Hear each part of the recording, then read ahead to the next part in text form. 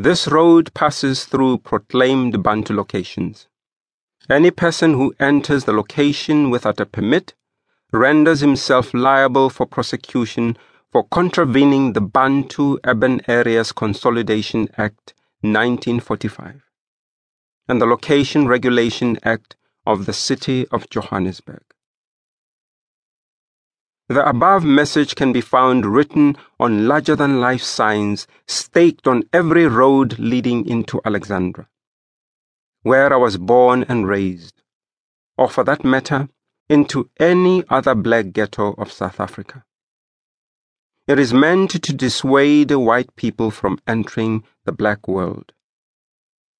As a result, more than 90% of white South Africans go through a lifetime without seeing firsthand the inhuman conditions under which blacks have to survive.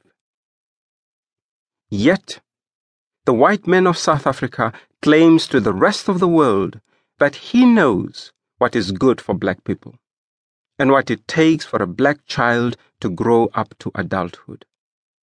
He vaunts aloud that his blacks in South Africa are well-fed and materially better off under the chains of apartheid than their liberated brothers and sisters in the rest of Africa. But, in truth, these claims and boasts are hollow. The white man of South Africa certainly does not know me.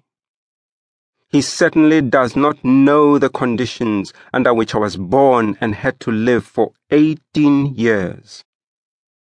So my story is intended to show him with words a world he would otherwise not see because of a sign, and a conscience wrecked with guilt, and to make him feel what I felt when he contemptuously called me a Kaffir boy.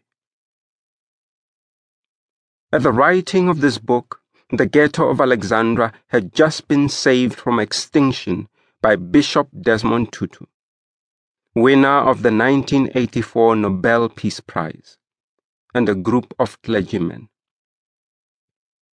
When the reprieve came, over half of Alexandra had already been destroyed. For the ghetto had been on death row since 1962, when the South African government first decreed that it had to go because it occupied land onto which whites wished to expand. The remains of Alexandra can be found about 10 miles north of Johannesburg. You will not mistake those remains for anything else. They occupy a 1 square mile pit, constantly shrouded by a heavy blanket of smog. It is the only such pit in an enclave of spacious, fresh-aired, verdant white suburbs sporting such melodious names as Northcliffe, Rosebank, Lower Houghton, Bramley, Killarney, and Edenvale. The Alexandra of my childhood and youth was a shanty town of mostly shacks, a few decent houses, lots of gutters, and lots of unpaved, potholed streets with numbers from 1st to 23rd. First Avenue was where Indians, the cream of Alexandra's quarantined society, lived, behind their sell-everything stores and produce stalls, which were the ghetto's main shopping centers.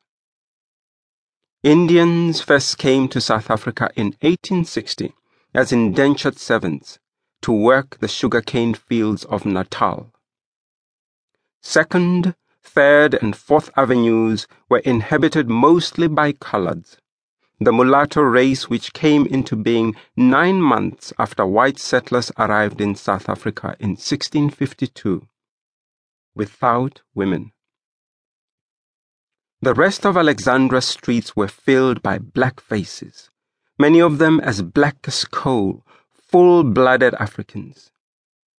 Many of these blacks were as poor as church mice.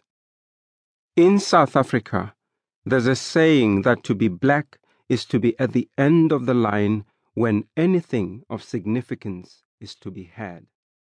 So these